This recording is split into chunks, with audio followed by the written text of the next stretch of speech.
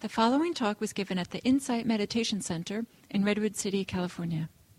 Please visit our website at audiodharma.org.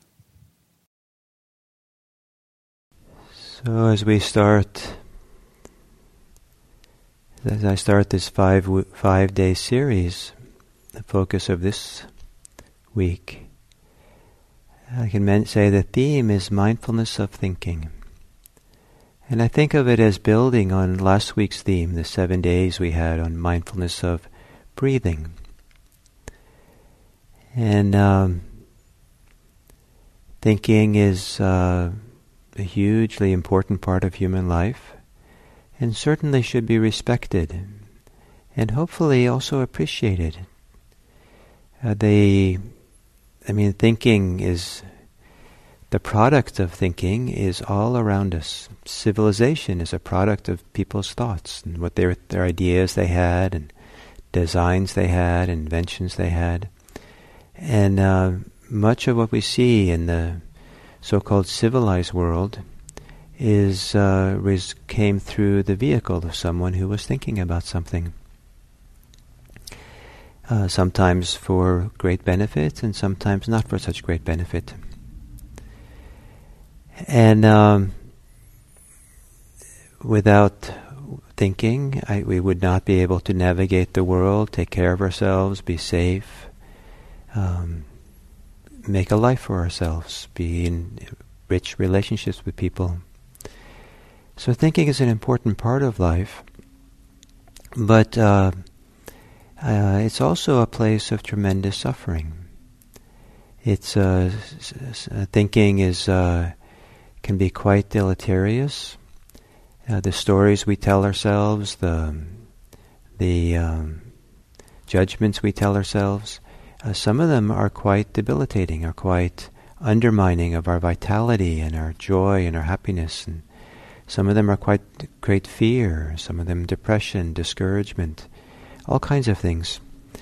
So to learn about how to be mindful of thinking, so to begin both not to be caught in the grip of thinking and to be able to see with greater clarity, but also to be able to think more clearly or more wisely in a beneficial ways, is one of the byproducts of mindfulness practice. So this week I'll focus on mindfulness of thinking. And as a beginning of this, that provides kind of the orientation or provides the material that we're working with, and really to see clearly what it is we're working with when we're doing mindfulness of thinking. The first step is to clearly recognize that you're thinking. And there's something tricky about thinking, that sometimes it doesn't really want to be recognized. It's almost as if thinking sometimes is so concerned with its own thought, its own ideas, that it just wants to kind of be left alone so we can just kind of gallop off or do the thinking fully. Or say it differently, that sometimes thinking is so alluring, so captivating, so commanding, that it just seems like it's easier just to kind of wander off in the thought and just think away than it is to step back and recognize, I'm thinking. There can even be a protest in the mind that the thinking is really important. I have to think this. I can't just step back and recognize that I'm thinking. Everything needs to be there in the thinking. I have to be fully involved, and I have to think this, and gallop off we go. And so it can be even sometimes quite disconcerting and disorienting to really learn the art of stepping back in the mind, or getting the overview enough of the mind to be able to see, I'm thinking. And I'm thinking about planning, or I'm thinking about remembering, or I'm thinking fantasy, or thinking about my resentments, whatever it might be. That I'm having a conversation in my mind with people. I'm repeating the same conversation I had with my friend last week over and over and over again, kind of to understand what happened, to come back with a better answer. But I'm having a conversation. and to step back. I like this language of stepping back. It's kind of a metaphor, kind of you're in a crowd of people, and you step out of the crowd for a little bit, enough, 3, 4, 10 feet away, and then you look back, and there's a whole different relationship to the people kind of involved in a heated conversation, that you were part of the heat just a moment ago. But by stepping back, you're not in it, and you can watch it and see that it's there.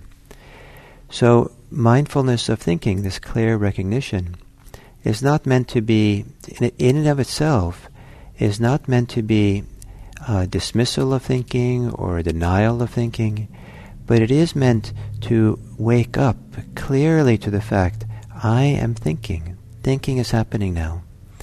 And not kind of be pulled into the stickiness of thinking or the compulsion of thinking over and over again. Because for many people, that's what they spend their life doing. For many people, before they do any kind of mindfulness practice, I think that thinking is given free rein, and we just think whatever we think, and we wander off, and the mind just does what its things, what it does. And sometimes we just follow along. We're kind of like pulled by the nose by our thoughts, and the mind thinks, and we follow along, and without any thought about it. I've met people for whom mindfulness of thinking, recognizing that they're thinking, is completely foreign idea. They have no clue how to do that. And so whether it's that challenging, or whether you can get some handle on the fact that you're thinking, I think that to begin to develop the skill, a little bit of strength in recognizing what you're thinking when you're thinking of it, is really foundational to all the other aspects of mindfulness of thinking that develops the mindfulness, the meditation, helps us deepen deeper and deeper in the practice. And so one of the very simple exercises to do is tell yourself what you're thinking. It can be with inner voice, or it can even be, if you're alone, maybe say it out loud to yourself. I'm thinking about lunch. I'm thinking about the news that I just read. I'm thinking about what my plans are. I'm thinking about my fantasies. I'm thinking about my complaints. I'm thinking. And sometimes by kind of like as if someone was asking you, what were you thinking just now? Then sometimes you can, that kind of I want to say gross, maybe that's not the best word, that kind of very general course, maybe, form of thinking that just simply names what's there to yourself, independent of trying to meditate, develops a skill of learning to, that's what I'm thinking about, that's what I'm thinking about. I know a Buddhist teacher who, when people come to him and say that they have a lot of repetitive thinking, and they can't stop doing it, he asks them to count every time they do it through the day. And so then they come. Some people have come back to him and said, "Wow, I came to some high number, like 325 times. I kept thinking the same thing, and after the 326th time, I said, this is ridiculous. Somehow it broke the trance, or broke the stickiness, the compulsion around it. Wow, this is phenomenal. This many times." And so that's another way of recognizing, just count. Okay, here I am, thinking about sex again. 1, 2, 3. Maybe that's enough, and after that you stop. Or maybe it's a lot more. Or maybe it's some other thing, the resentments you have, over and over and over again. And see how many times through a day these kinds of thoughts go on. And it's kind of also like taking an inventory of what we're thinking. And because if you start doing it, start recognizing and seeing how repetitive they are and how often there are certain like top themes, that's very instructive. Like, what are the top 3 things you think about through the day? Many times people just kind of go sailing along in their thoughts without any reflection about it. and they have no idea that they're thinking the same thing over and over again, or that there's 3 major themes that keep revisiting over and over again. One of the advantages of being on a retreat, meditation retreat, because of the heightened attention to the present moment and the attempt to try to be, focusing on the breath, for example, people tend to notice their thinking a lot more. And it's a shock to some people to discover some of the common themes of their thoughts, that they had no idea how many of the thoughts were fear-based. And until they actually started getting kind of an inventory, kind of a sense of the frequency in which, wow, it's happening again. And it's not like bad news to learn this about oneself. It's actually a part of growing. It's happening anyway. And so rather than not knowing it, which is kind of dangerous, it's actually healthy and healing and beneficial to start recognizing, what is it about your thoughts? What's happening with them? So one of the things we can learn when you start doing this kind of exercise is the attitudes we have about our thinking. And some people have adversarial relationships with thoughts. Some people are afraid of their thoughts.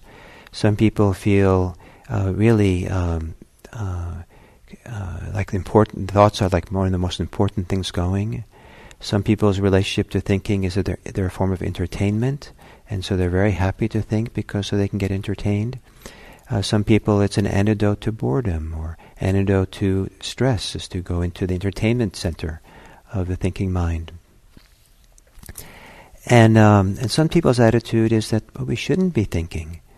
I once was on retreat with another Buddhist teacher. We were practicing, both of us, and he was a senior teacher to me. I wasn't a teacher myself yet, and there was an occasion for a little conversation, and I started. I was going to ask for some advice about something. I forget what it was. Might have been about being at the meditation center. And I started my sentence, "What do you think about?" And he didn't let me go any further, and he just looked at me and said, "I try not to think." And I kind of thought maybe on retreat, maybe that's okay, but I thought that was a strange answer. I thought that we don't have to be adversarial with thoughts. It's wonderful to have thoughts quiet and get still. It's wonderful to discover the deeper layers of how the mind works that is obscured by a lot of discursive thinking. But anyway, so the point being, you can sometimes, as we start getting a handle and seeing what our thinking is about, and we also start noticing our attitudes and beliefs about our thinking as well. So I would encourage you for the next 24 hours, as you go about your day, start recognizing what you're thinking about, recognizing your thoughts, recognize that you're thinking. And you can maybe put a stopwatch on for every minute that beeps and just say, oh, okay, that's what I was thinking. Or maybe you have a little journal with you, and you just write down every few minutes, what you were thinking about. Or you just say it to yourself, oh, okay, I'm thinking about that, I'm thinking about that. And you might also spend some quality time actually thinking about your relationship to thinking. Maybe talk to friends about what they've discovered about thinking, or about what you're discovering about your thinking. So this kind of high-end kind of overview of thinking as it goes along it will be good preparation for the next 4 days as we go kind of deeper and deeper into this topic. And the background of all this is the idea that I had offered in the meditation session, that if we can have a clear, calmer recognition of ourselves thinking, then sometimes the thinking begins to settle itself. And so part of this, developing the skill to recognize thinking, is so that we can use a calm, still awareness, recognition of thinking, to help quiet and settle the thinking mind. Partly so that we can see more clearly, and partly so we can think more clearly. So I hope you enjoyed this, and I hope in the byproduct, or the one of the results of this week around thinking is that you become friends with your thinking, and your thinking becomes your own friend. So, thank you.